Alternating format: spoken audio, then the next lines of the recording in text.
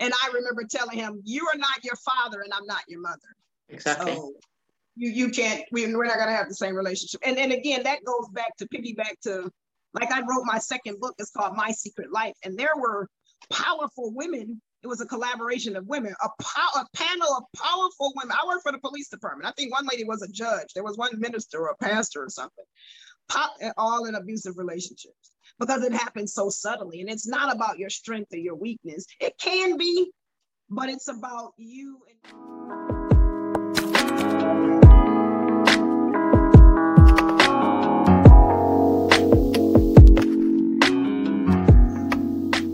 And here you are, living despite it all. And this is by Rupi Kaur. Welcome to another exciting episode of Podcast with Sheila. With me today is trauma recovery coach and psychologist, Tanya Austin. From growing up in an emotionally abusive environment to identity crisis, to her two toxic and abusive marriages, and always feeling alone and unprotected. Tanya will be sharing with us today her journey so far and how it's been. Hello, Tanya, and welcome to Podcast with Sheila. Hi, how are you? Thanks for having me here. It's a delight to have you. I am excited. Do you have a favorite quote you'd like to share with us today? I do. Throughout my trials and tribulations, this is what got me through. You got this. You got this. So that was something that reminded me of my own power when I didn't have anybody around. I just kept hearing that pop in my head. So that's definitely a quote. If you're ever doubting yourself and don't believe that you can do it, you got this. You got this. Great. Tell us a little bit about yourself, who Tanya is, before we actually get into today's story. So I am a mother of 6. I grew up with older parents who kind of were distant from me, and I didn't feel like they loved me, but they had a very toxic and not so loving relationship. So I kind of grew up with that same thought process, thinking that that was normal. So I ended up creating my own family. Most of it was toxic, and I just recently divorced a toxic marriage, very abusive. And that particular thing is what sparked me from continuously staying in that toxic environment, because I knew something wasn't right and I knew it was time to make a change. Great. When you talk about a toxic environment, what exactly do you mean by toxic environment? Well, my parents, they argued a lot. They didn't fight per se, it wasn't physical, but it was name calling. Like I've never seen my parents hug. I've never seen them kiss. I've never seen them say, I've never heard I love you. My father never told me he loved me except for one time, and that was a couple of days before he passed away.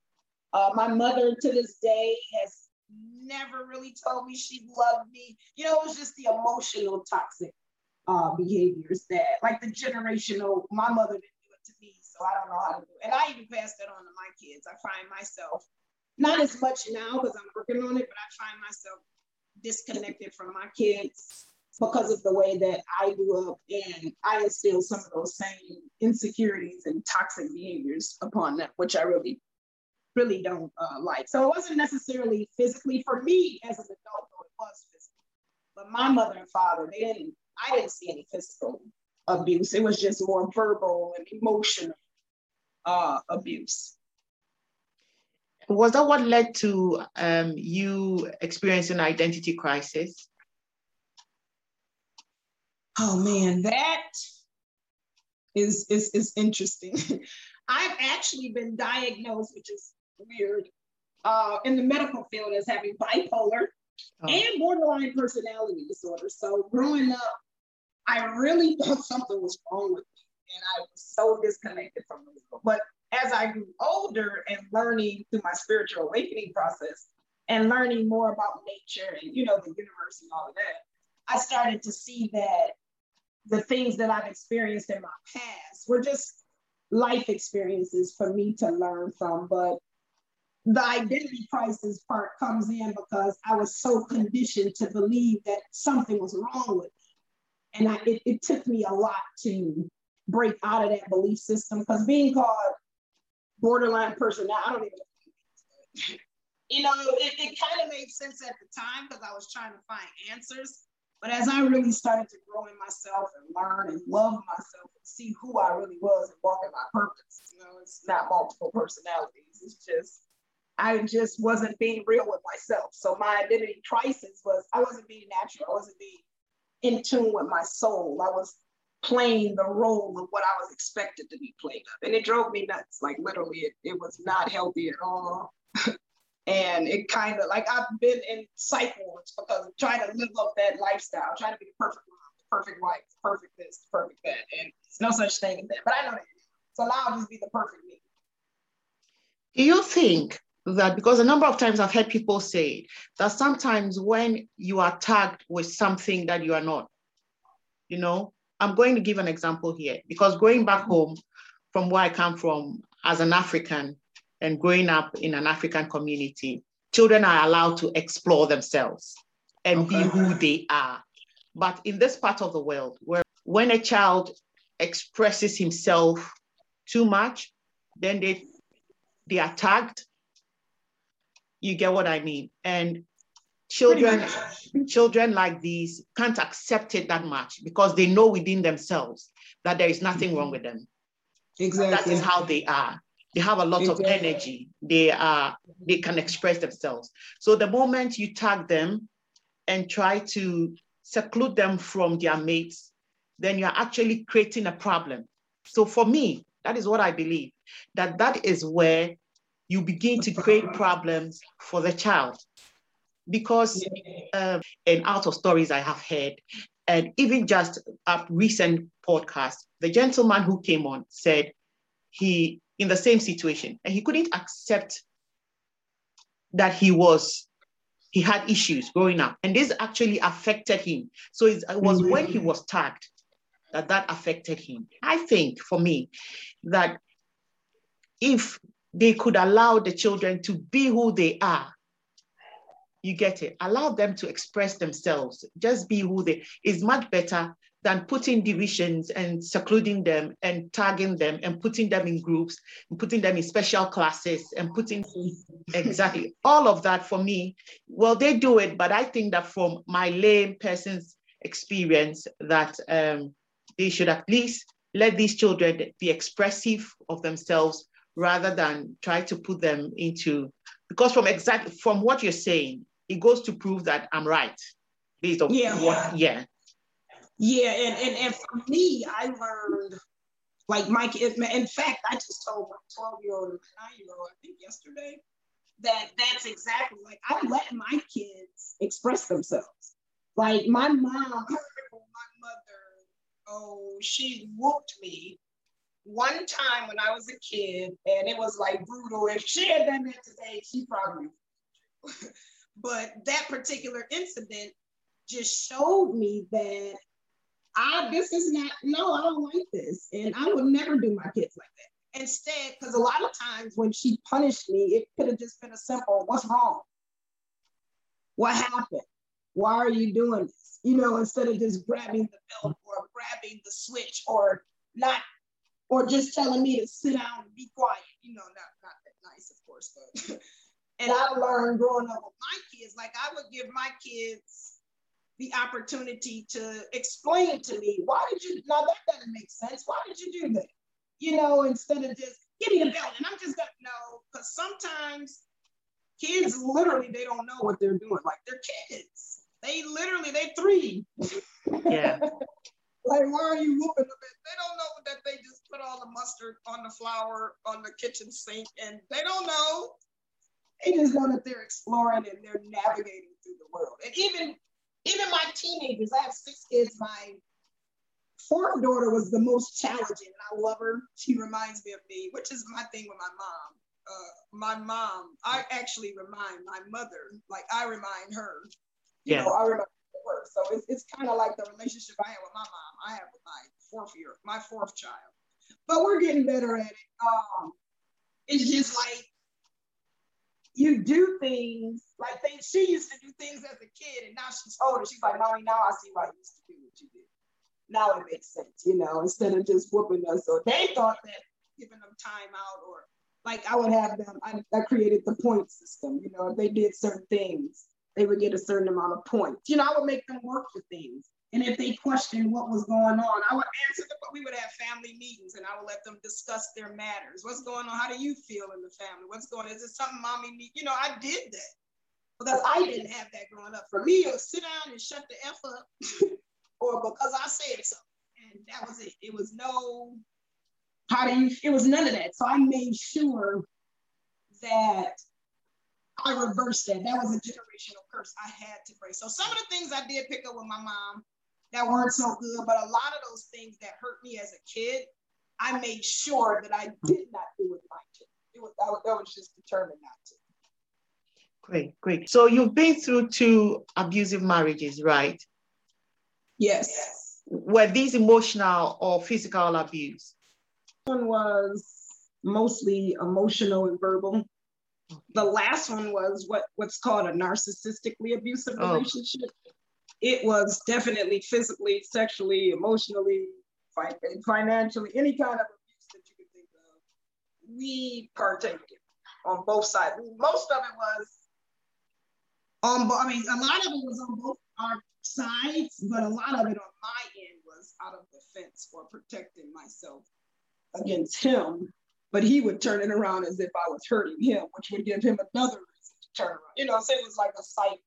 So that second one was definitely dangerous, where lives were on the line pretty much every day.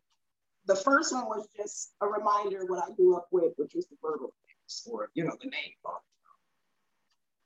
So what should be the signs that one should look for before going into a relationship? What should be the telltale signs? Because sometimes you see the person is nice, you can never see what is behind the scenes. You can never see.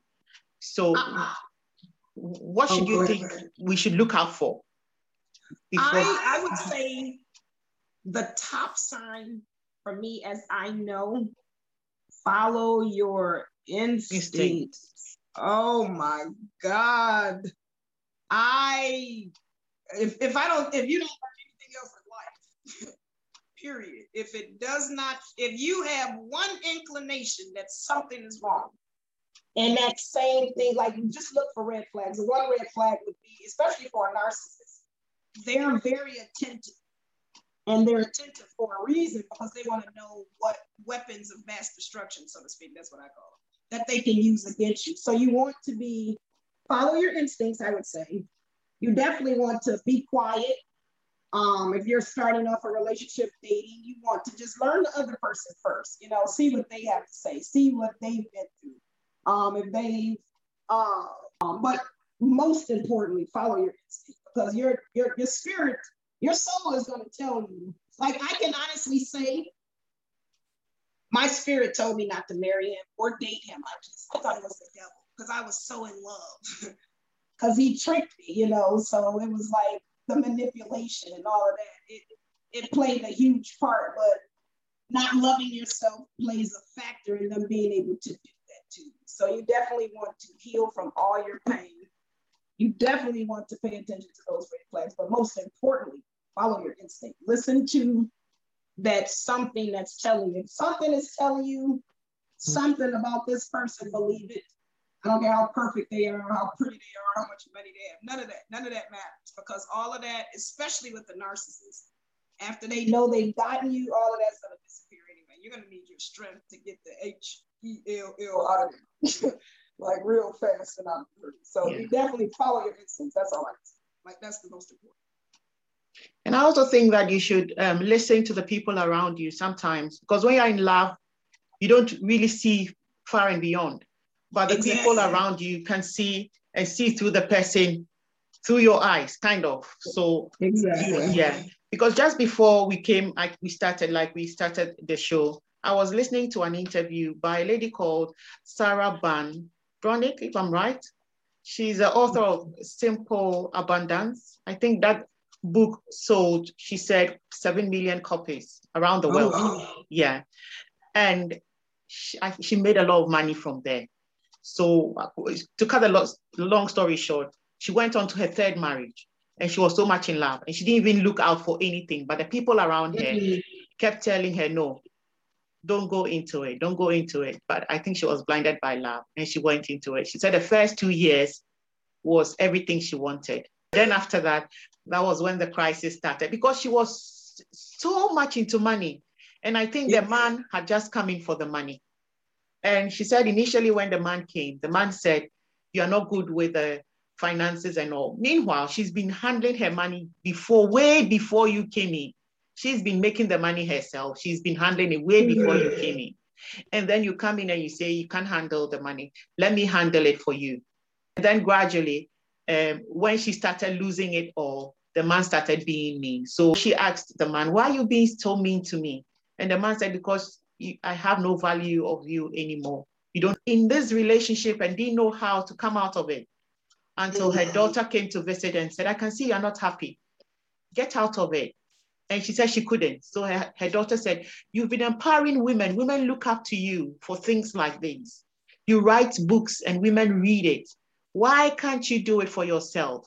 So her daughter was like her first point of encouragement to get out of this relationship. What was your first point of encouragement? Or what was your, that gave you the encouragement to leave these abusive relationships?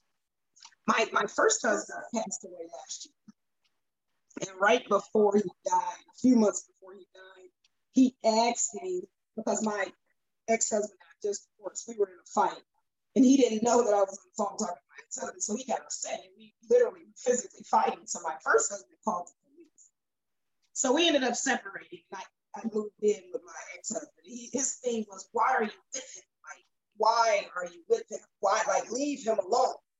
And it was just like, because I love him, whatever. And mind you, I worked for the police department at the time. I'm writing books. I'm telling people the same thing, like you said. It's a mind thing, like I said, especially with the narcissists. You have to be careful because it's hypnotizing. Yeah. It's like they're literally like a drug. Because I was just telling someone right before I got on the phone with you. It's like they're coming into your life to teach you to wake up from taking things that you should no longer accept. So they're like the messenger to wake up, so to speak. So if you allow the relationship to teach you what it's supposed to, you'll get out safely. It's going to be traumatic while you're in that experience. But so many people get trapped because they stay stuck in not believing in themselves. But my ex-husband's message to just like literally over the past year, and the difficult thing is, I told a client this last week, it wasn't hard to leave, even though the process for me leaving took some time, but I was at the point where I wanted to leave. The most challenging part was staying away from it. It was as if it was an addiction. So I had to fight that, even though I knew he was toxic, I knew he was crazy, I knew he was addictive, abusive, but he was addicted. It was like a drug. And me, the hardest part, especially dealing with the narcissist, they have this thing called no contact. And I stuck with it for the majority of the part, but like most people who deal with narcissists, it's like a drug. If you're missing it, because I wasn't filling myself up with the love and the attention and affection that I was still looking for him. Even though I was in the process of doing it, those days where it wasn't, the sad days or whatever, those were the days when I would break the no contact. But what helped me was I created a vision board the day after he left. And I wrote myself the past, the present, and the future on this board. The past was the relationship we had. So I wrote out some journal entries and put them on the board. The things, that nasty things he would say to me, I put it in quotes. And I put it on my board on my past. And where I was at that time, I was putting like Coach Tanya and, new wife, and, those kinds of things. In my future, I had like millionaire, vision board. And those days where I was missing him and all of that, I would turn to that board and I would look. He's gone. Like my favorite was, you're free. Please don't ever, I wrote myself a note, you're free. Please don't ever go back to that man. Don't ever go back to that man. And that allowed me to stay away from it. If I hadn't done that board, I probably would. And if my dead ex-husband's voice wasn't in my head, why are you with him? That's all I kept hearing was, why are you with him? Why are you doing it? And then that board, don't go back down. You're free. I kept saying you're free, and that's all I had to go off. That's what. Okay, with your expertise in all of these, let's educate people on what abuse is, because I know there are different types of abuse, and some people may even be going through abuse and may not know that is abuse. Let's talk to people about what abuse really is, and then the different types of abuse, if we can. There are different types of abuse, as we were talking earlier. As I was talking to a client earlier, she was saying that she was not in an abusive relationship, but he was manipulative and he would lie. I said, that's abuse. So the abuse can be subtle. Like for my relationship, I would say the first year and a half, he was perfect. That was a part of the abusive cycle though. They play this role to capture you, to get you to believe something about you. So you definitely pay attention to the mental. People can mentally play on your mind, yeah. It doesn't have to be they're smacking you physically. They can be smacking you mentally. They could be calling you ugly. They could be calling you fat. They could be calling you this. That's abuse. Even though they don't hit you, but emotionally they're beating the crap out of you. Sexual abuse, you want to, just because you're married, like my ex-husband abusive, he literally thought, and I understand the concept of marriage where I'm yours, you're mine, I get that, whatever. But if my body's hurting and I can't do it physically and you still do it, and that's rape, so that's sexual abuse, Even though you are my husband, it's still, I'm telling you, stop, no. And then the act is portrayed as if you're an actual rapist. Yeah. And I'm a prostitute, and he literally, that was abuse. To him, it was sexual and fun, but no, you're literally choking me and raping me. Like I'm a victim of yours. So you want to pay attention to how they touch you. It could be touching inappropriately. I was abused as a kid, and I have some issues. I'm working on it. Well, I've actually worked on most of it, but like with him, it would be certain places he would touch me. And I would tell him I felt uncomfortable with it. He would get offended and try to make it seem as if I'm blaming him for it, and he would do it anyway. That's abuse. It's all kinds of, anything that is not right can be defined as abuse. If they continue to do it, and you've expressed to them, babe, I don't like this, or sweetheart, this hurts, or, this makes me feel, let's talk, whatever, and they keep doing it, that's abuse, whatever it is. So it can look like name calling. It can look like punching. It can look like withholding money from them. Their money is mine. This is my money. If we're married, if I'm a housewife and you're working and you make most of the money, what do you mean it's your money? It's our money. I'm working too. I just don't create physical paper currency. But my work here at the house or whatever it is, that's still work. But if a man comes in, or a woman, because it could be a woman making all the money, whatever, if they're power driven and want to control, that's abuse, So abuse can look like anything that takes you, especially in a marriage, that's inappropriately done, that's repetitively done after you've expressed. Even like my ex-husband, he would get angry with me and ignore me for 2 or 3 days. That's abuse. That's emotional abuse.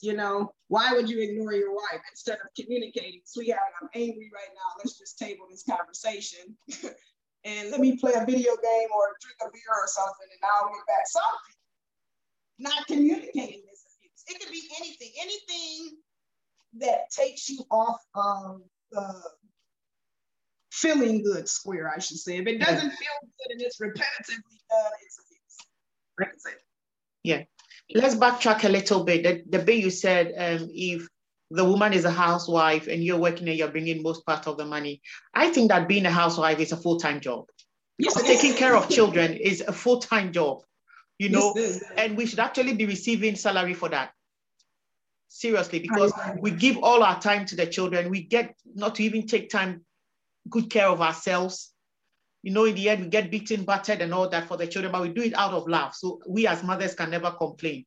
But on the other side, when our partners cannot appreciate us enough to know that when they are making money, then it is for us. Because when we are taking care of the children, we are doing it for us. So everything is us and not, it cannot be me. So I pray that if the men are listening out there, at least they'll try and resonate with us on some level and get to know that, some of these things, for me, I always say that if you're doing something to somebody and you think if the table is reversed and it is being done to you, you wouldn't like it, don't do it. That is what I always say, don't do it. If you are screaming at me, you are calling me names, if you are keeping your money away from me and you are doing things that if it's being done to you, you wouldn't like it, why would you do it to? Why would you do it to your friend? Why would you do it to your neighbor? Why would you do it to somebody you say you love? You get it? You do all of that, and then in the end, you come back and you say, I love you. When you need something from the person, you come back and you say, I love you. Do you expect the person to believe you at that point?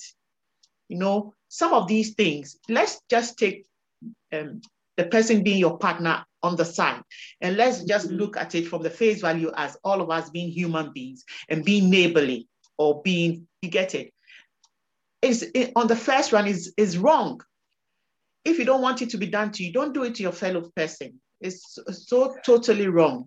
Whatever it is, though, I think we shouldn't be doing it to ourselves. It should be more love. And then, like you said, when the children get to grow up in a fun, loving home, it makes an impact. I think we don't see it. You see, I always say, when I hear stories, I always say, what are the children taking out of all of these? When they see mom and dad quarreling, when they see mom and dad, talking on top of their voices and all, the children are watching, they are sucking in a lot. And what we forget is impacting on their lives as they grow up. You get it? So we should just try to keep the home peaceful and fun. Even when we will argue, it should be when they are sleeping, an undertone. Definitely we'll argue because we are from different backgrounds coming together to live in the same. So definitely there'll be some misunderstanding at some point, because even twins from the same womb tend to have differences at some point. So definitely there will be, but I think it is how we handle it that makes the difference and makes an impact in the children's lives as well. Do you think it's possible for abusers to change?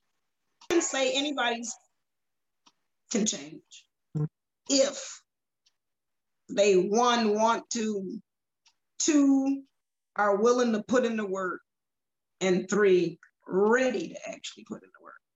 If they want to change, if being abusive is no longer beneficial to them, they'll change. I'll put it like that. They benefit from it from a great perspective because they get the control, they get the fear, they get the power. So if you take that from them, they no longer have any, what do they have? And then they have no choice but to change because it no longer works for them. So that's why I actually do I'm actually doing a domestic violence, it's an event that I'm doing for women entrepreneurs who've been in abusive relationships, who have a difficult time trying to start a business or start their new life because of the emotional trauma. But definitely they can change, like I said, if they want to, if they're willing to, and if they're ready. They because anybody can change. So I can't say that they can't change, because that would be no different than somebody saying I can't change from being a victim, Yeah. So they can change if they choose to. It just has to be a choice. They have to want to. Yes. Do you think that abusers are unconsciously groomed? I say this from the fact that probably somebody will see that his dad was an abuser, will abuse the mom and grow up to be an abuser as well, thinking that is the norm. Do you think they are unconsciously groomed abusers? I can say that's an interesting question, because I know people whose parents were a certain way, but they were the total opposite because they didn't like what the parent did. Yeah. Then like my first guy that I actually dated, his father, because he was abusive. He only hit me once though, and I scared him after that. He never did it again. But my, which was weird for me because I didn't really deal with physical abuse. But that guy that I just divorced, that was the first time I've ever actually had that go on. But the first time it happened, he hit me for something, and it was like, why you do that? And come to find out, his father was abusive to his mother. And it was just conditioned in his head, although he never did it again, because again, I did scare him. Yeah. Like I literally scared him. So that kind of woke him out of it. And I saw him literally, this was when I was 17, I'm 45 now. I literally saw him maybe earlier this year, last year. And he said that he didn't remember hitting me, but he never hit another woman after that again. Because I literally scared him. Like I scared him. And I remember telling him, you are not your father and I'm not your mother. Exactly. So you can't, we're not going to have the same relationship. And again, that goes back to piggyback to, like I wrote my second book, it's called My Secret Life. And there were powerful women. It was a collaboration of women, a panel of powerful women. I worked for the police department. I think one lady was a judge. There was one minister or a pastor or something, all in abusive relationships. Because it happens so subtly. And it's not about your strength or your weakness. It can be, but it's about you and your desire to change yourself. So with an abuser, yeah, you may have grown up. And the same thing, it's interesting because even with an abuser, it's the same thing with the one that accepts the abuse, you know? Yeah. Because I grew up watching my mother deal with my father cheating on her. To me, I grew up, and I remember, and I had my healing talk with her last year, and I asked her, why did you stay? Yeah. You taught me to stick around and deal with cheating men. I don't want to deal with a cheating husband. That's not okay with me. But for my mother, it was okay. So you can be groomed through your environment, you know, through the culture that you grow up, you know, all the uncles doing. Like I had to really come to grips with, there are no women in my family that are married. That's weird.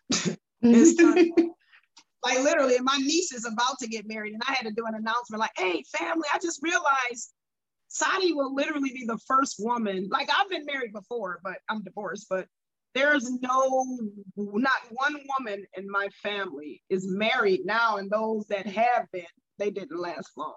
My first marriage did last 14 years, though I can't say that. But it was toxic. So what's 14 years of toxicity? That's not nothing to celebrate. Can somebody say that you can be in an abusive marriage and then look away? Because it looks like sometimes these abusers, when you give them the room, they get to be more abusive. But when you look away, then they don't have much to do. And like you said, sometimes when you stand up and you defend yourself, or when you stand up for yourself, then they tend to move away. That is another thing too. So you either stand up and defend yourself, or you look away and ignore them. Two ways. Those people who look away, it's because you're not ready to face the internal pain that you're dealing with. Being in, like for me, it was the fear of the unknown is greater than the fear of the abuse, if that makes sense. Yeah.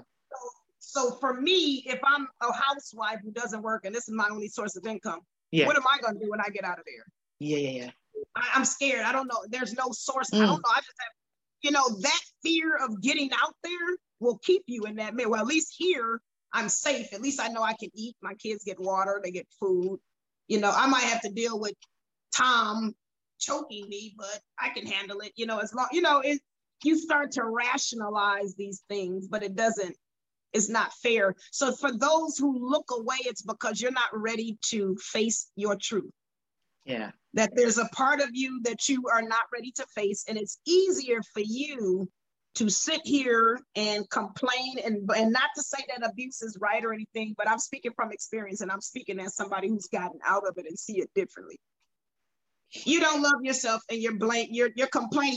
For me, I had somebody, and I had to really do a lot of inner child healing to get to this point.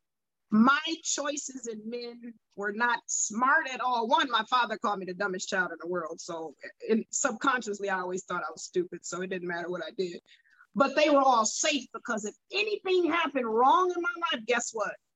I could blame the stupid man that I married or the stupid choice that I made. I wasn't taking account of. So for me to stay in that dumb marriage, because it was dumb to stay in there. It was dumb to marry. I mean, it was. But I needed it because it allowed me to see what choices I was making wrong that was destroying my life. So for those who choose to empower themselves, like for me, I got out of that relationship because I started off trying to heal him, typically as a typical victim mindset. I wanted to fix him and fix the marriage because, oh, I just loved him so and whatever. So for me, it was on that journey of trying to fix him. The universe, source, greater energy was like, no. I'm glad you're on this journey, but let me switch it around. How about you fix yourself? So I started getting exposed to things about being an unhealed, like I didn't know what an empath was. I started reading about empathic relationships, narcissistic. I started researching narcissism. And when I started to understand what he was, it made me become much more clear on what I had to do at that point. I realized then it wasn't about him loving me or not loving me. It was about me loving me or not loving me. So I had to remove myself. And that at that point, I no longer looked away. So when you're looking away, it's because you're not ready to look inside and see what that dark part is, because that abuser represents your dark part. And it's safer to blame him for beating you up than it is for you blaming yourself for beating you up. Wow. Do you think that the economy plays or has an influence on domestic violence and all that? It can, and that's a good question. If you like my perfect example, I guess it can, because if you're money hungry or materialistic or egotistical or, fleshly and all of that, like my narcissist was very much so. The lifestyle, and I honestly can say, I really think he chose me out of all his selections. I really think he chose me because I made the most economical sense for him.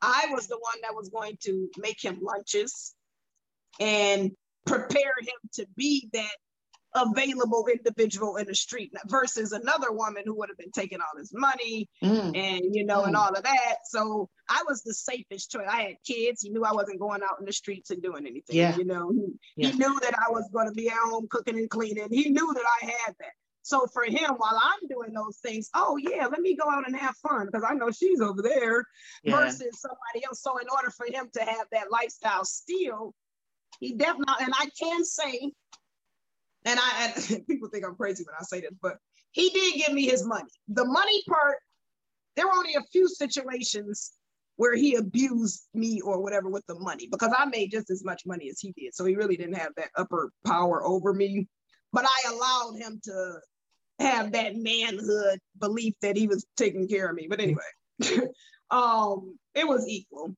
But for me, seeing that money was his way of feeling good about himself, because most abuser, that was his way of having power, so he wanted a lot of money because he knew that the more money he had, he could entertain me and whatever or whoever else, and he could still maintain that lifestyle that he was still single, or like he actually had two cell phones. I didn't know that. So that was a bill that he was paying that I didn't know. He had a credit card. I didn't know that. Oh. You know what I'm saying? And he never confessed, but I found these things out after we separated. Going through separating our things, I ran across some writings that he had that was, credit card receipts and letters to other women. And I'm like, oh, like a narcissist is a total, complete stranger. You're married to a complete stranger, like literally.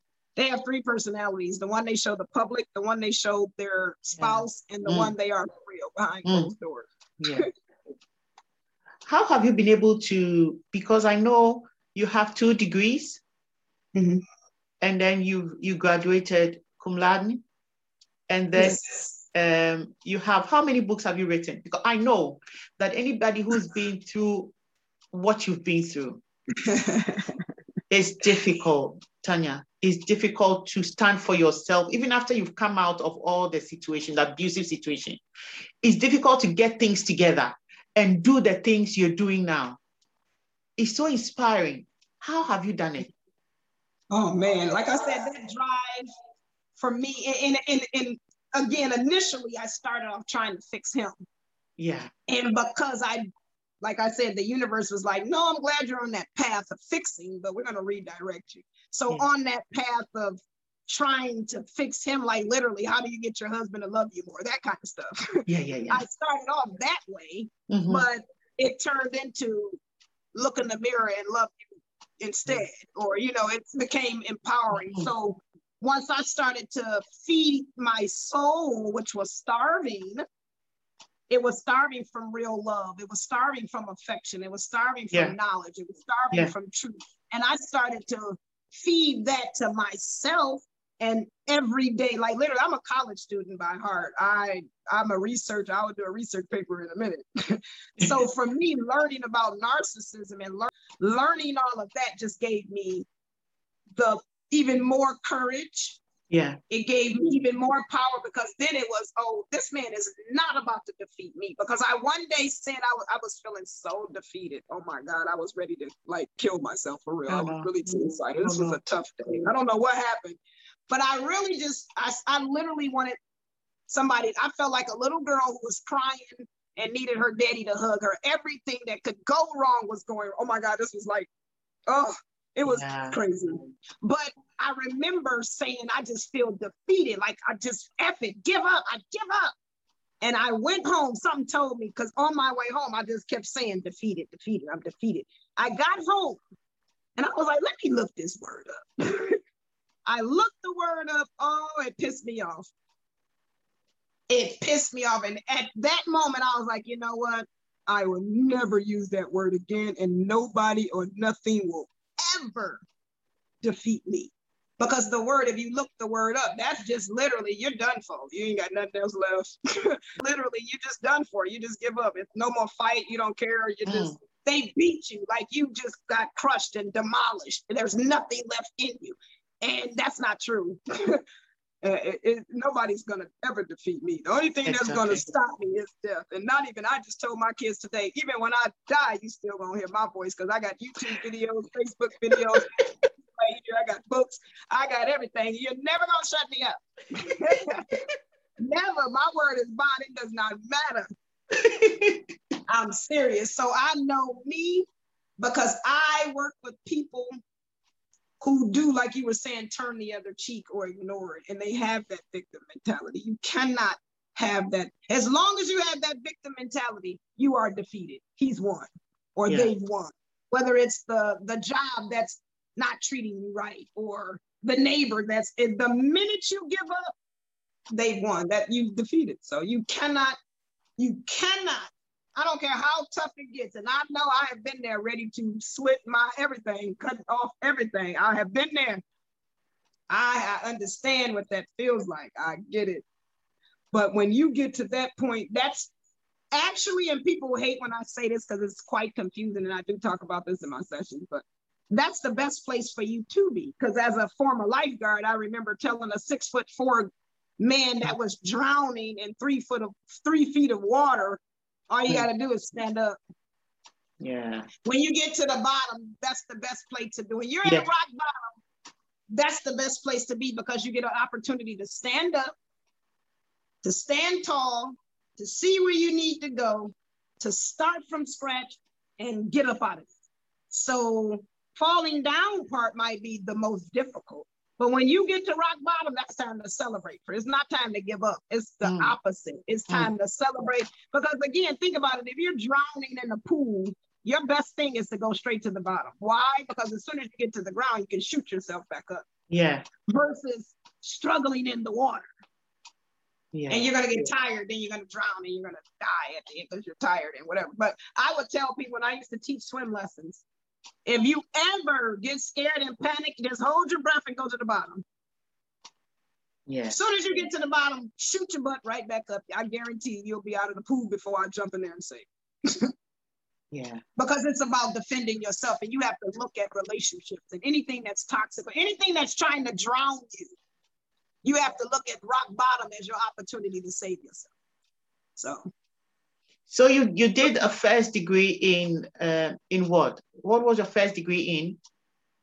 My first degree is actually in business, and my second degree is in behavioral science. I specialize in mental health, illness, and family studies. So I like I said, I work with families and relationships, and I work with individuals. So, and behavioral science, for those of you who do not know, it's a study of psychology, sociology, and anthropology. So I study humans from head to toe, pretty much in and out, the society, the culture, from beginning to end, individuals, the society as a whole, and then the human nature as a whole. So since I've been a kid, I've always been fascinated with the human brain. I've always wanted to study, and I've always asked the question why, like when my parents would argue, like, why are you together? Like, I always wondered, why do people do what they do? Like, I've always been fascinated, and even growing up, why am I doing this? Like, this doesn't make sense. It's not working for me. Why am I doing it? Because there's something inside of your mind that, and I talk about this in my course. I actually talked about this last week with my training, mindset training. There are 4 parts of the mindset, and if you're not able to manipulate all of them, then the main one, which is the unconscious part, which is where your trauma lies and all of that, that's going to control everything else. So if you don't get, it's like imagine an iceberg floating in the water.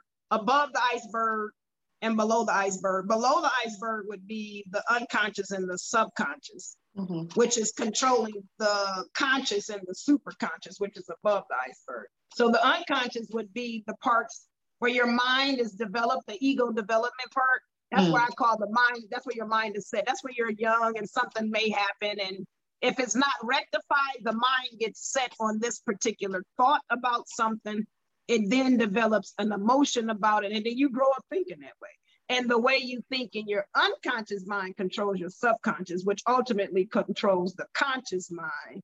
But the superconscious mind is where you're able to tap into all of those parts of yourself, heal the mind, and then you're in control. It's as if you're operating as if you're in your highest form of being. So the superconscious mind, of course, is like spiritual awakening. Of course, that's where you want to get. But in order to get there, you have to identify. That's why you can be doing, so like some people will say they do certain things. That's just how I am. No, it's not. Yeah. No, you can change. That it's not working. It's ruining the family. What do you mean change? You can't change. That's a lot. You don't want to. But because consciously they think that that's how they are, but unconsciously up under that iceberg, no, you're this way because your mom used to call you stupid when you were a kid, or, you know. So that's why you have to, like for me, I realized why I was so loud. Because when I was a kid, I was always told to be quiet. So when I didn't know that, but unconsciously, as an adult, I'm grown. You're not gonna tell me to be quiet, so wherever I go, I'm loud. But consciously, I'm loud because that's just how I am. Yeah. No, you're loud because you want attention. Because I was, it's a lot of things, and that was something that was in my mind.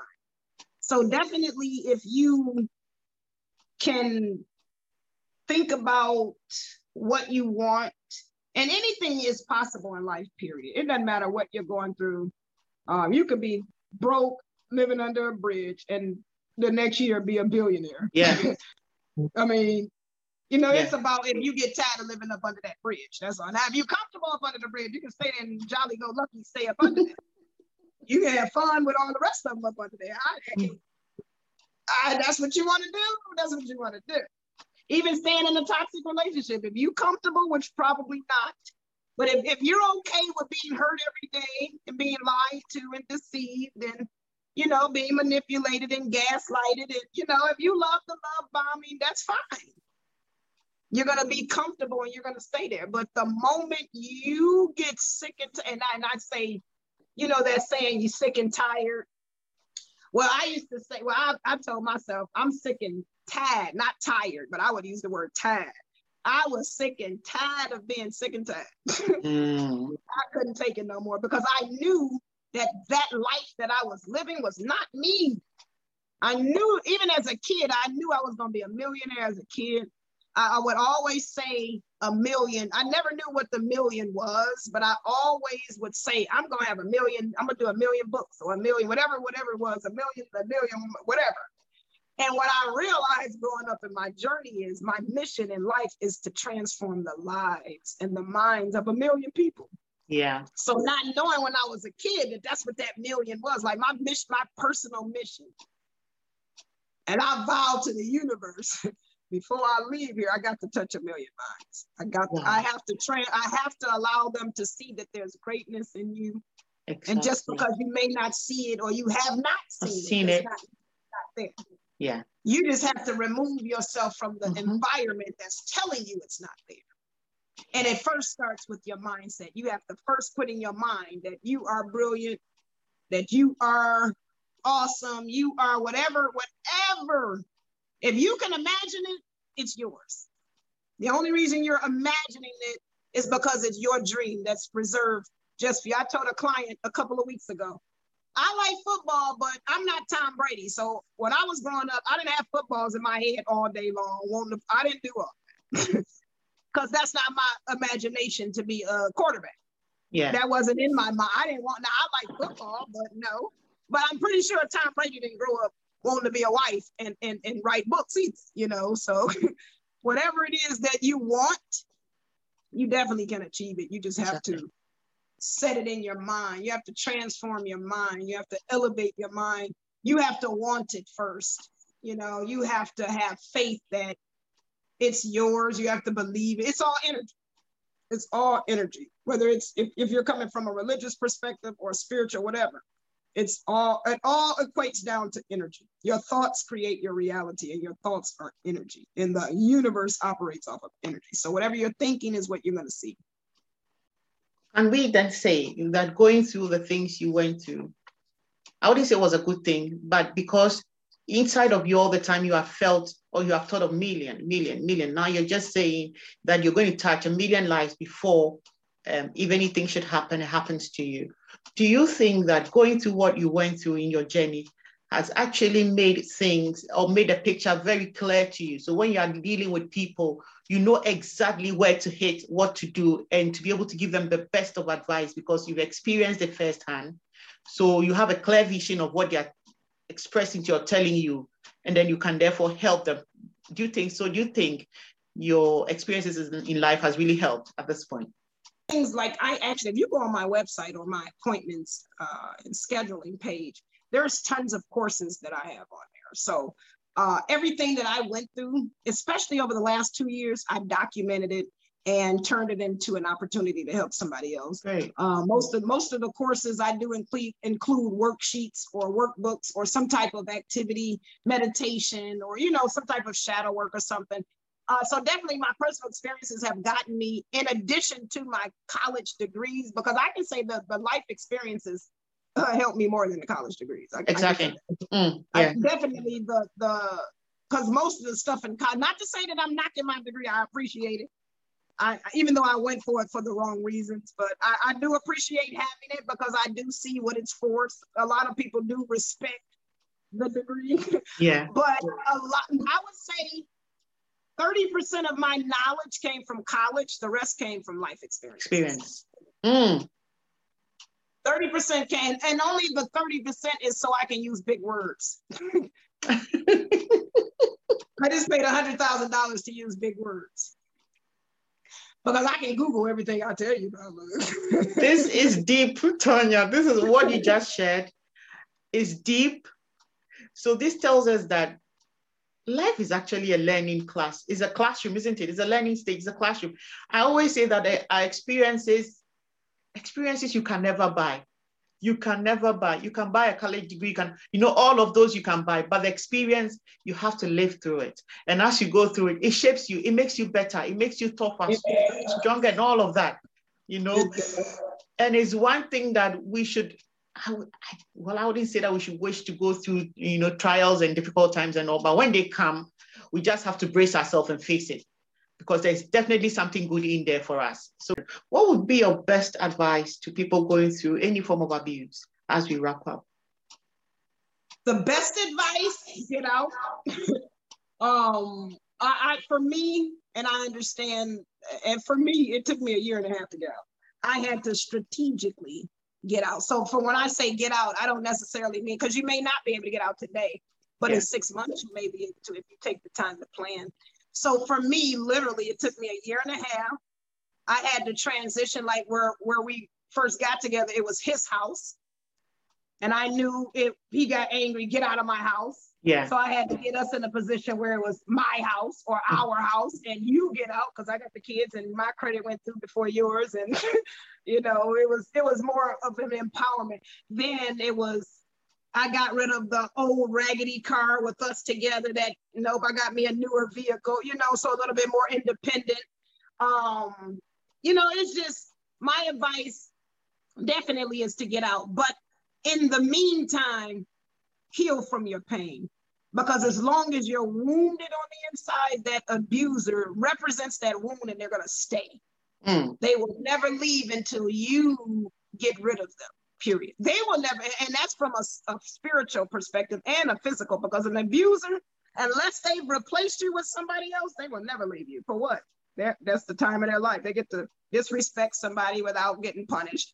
They get to cheat on you without being rejected, Yeah. I mean, if you cheat and if I hit you and you don't do anything, oh, that's the best relationship ever for me. If you look at it from that perspective, you're giving them what they think they deserve, which is somebody that they can smack around or cheat on or lie to or disrespect. Because at the end of the day, they don't love themselves. That bit of advice is get out, save your life, because you never know, the next day could be the end of your life or theirs. Yeah. And it could be that. Some relationships are that. Like literally before we separated, that last night, I had a knife in my hand and I was ready to kill it. And my brother's cousin had a gun ready. It can get that bad. So when I say get out, get out. And again, you may not be able to get out today, but start planning today. Make the decision to get out today, right now. And don't look back. Even if it takes you a year, because again, it took me a year and a half to plan for it. Even if it takes 2 years to get out. But in those 2 years, guess what? You're building your self-esteem. You're building your courage. You're building your self-confidence. If you want to go get a trade right quick, because you might need to get a little quick job, you're preparing. It would be no different than preparing for a husband. It's the same difference. Preparing to leave a toxic one. You're going to take the steps necessary to get out. And if you need help, definitely I can help you with that. I can definitely help you with that.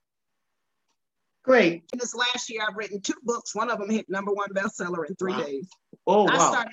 I've started 2 businesses, I've healed from so much pain. I have gotten through so much. Like I said, I've written over 100 courses and programs and all of that you can find many of them on my website. If you get out, then everything you've asked for will come to you. It's not going to come while you're there, because the universe is never going to bless you from a negative place.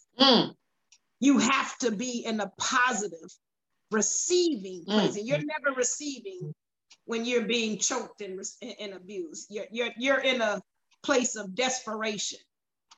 You can't produce when you're desperate. You can't be effective when you're desperate. You have to be at a place of peace, and the universe will respond. So as long as you have that toxic energy in your life, whether it's a person, a job, a thought, it could be a thought. It doesn't even have to be a person. You could be abusing yourself. As long as you are in that negative environment or that toxic situation, the universe will never bless you with what your soul really wants. Now, it might give your ego what it wants. So you might get a new pair of shoes or a new job that pay a little good money, but your soul will never be at peace, because the soul, I have this show that I do weekly on my Facebook. It's called The Soul Knows. And the soul knows exactly what it wants, and it knows exactly how to go get it. And it will put you in situations, whether we think they're good or bad, the soul will allow you to go it will lead you in situations. That's why you attract certain things, because the soul has a mission that you ain't got nothing to do with. It's just up for you to catch up and be like, oh, that's why I'm doing. That's why you can experience something 2 years later. Oh, that's what that was. Because your soul has already led you through that, because it has a place. Like my soul needed me to be here today. And had I stayed with him 2 more days, I wouldn't have been here today. So the situations that led up to that day where he left had to have happened. My soul knew that particular day I needed to do certain things and say certain things, because that particular day was the very day that he had to go. Because if it would have been another day or 2 later, I wouldn't be here today. I wouldn't have but everything I just told you would not, I would, somebody else probably would be sitting here telling you the same thing, but it wouldn't have been me. So we definitely have to follow our instincts, like I was saying earlier. You definitely have to follow your gut. You definitely have to surrender. That's my advice. Surrender. Whatever it is that you're going through, I don't care how hard it is. Even if you got to get on your knees and cry and beat the ground down, it doesn't matter. You can scream and yell at the universe or God. You'll understand, I'm sure. But guess what? When you let him know your truth, and that's when God responds and the universe responds, when you're at your greatest, your highest, and your truth. Because you could be mad. But if you're, oh, I'm fine. Oh, I don't need that. Well, you're not going to get anything. But if you say, no, I'm angry, I'm upset, I need this, I want, that's when because that's that energy, you're stepping into your fullness, which is, you know, and you can manifest and command it to come to you, you know? So if you're struggling with something, I would definitely say, just follow your instinct, trust your gut, and just surrender. Allow whatever is happening to happen. Don't fight it. Because the more you fight it, the more resistance you'll have and the longer you'll experience the experience. Yeah. Yeah. In closing, Tanya, where can our listeners connect with you? Well, you can definitely reach me on my website. It's www.coachingbytanya.com, and that's Tanya with an O, not an A. Great. It's been lovely having you on Podcast with Sheila today. I enjoyed it. I have learned a lot. I believe our listeners are going to also learn a lot from your experience. And thank you so much for sharing, because it isn't everybody who can share their story the way you shared it with us today. Thank you very much. You're welcome. Wow. If you've been listening in, this has been season 2, episode 28 of our podcast series, where we've been bringing your way seasoned guests with inspiring real life stories to share with us. Do not miss out on all these lovely experiences. Subscribe and be notified when a new episode is released. We have a video presentation of this episode on our YouTube channel. Just search for Podcast with Sheila on YouTube and you'll find us. Until we meet again, have a lovely week.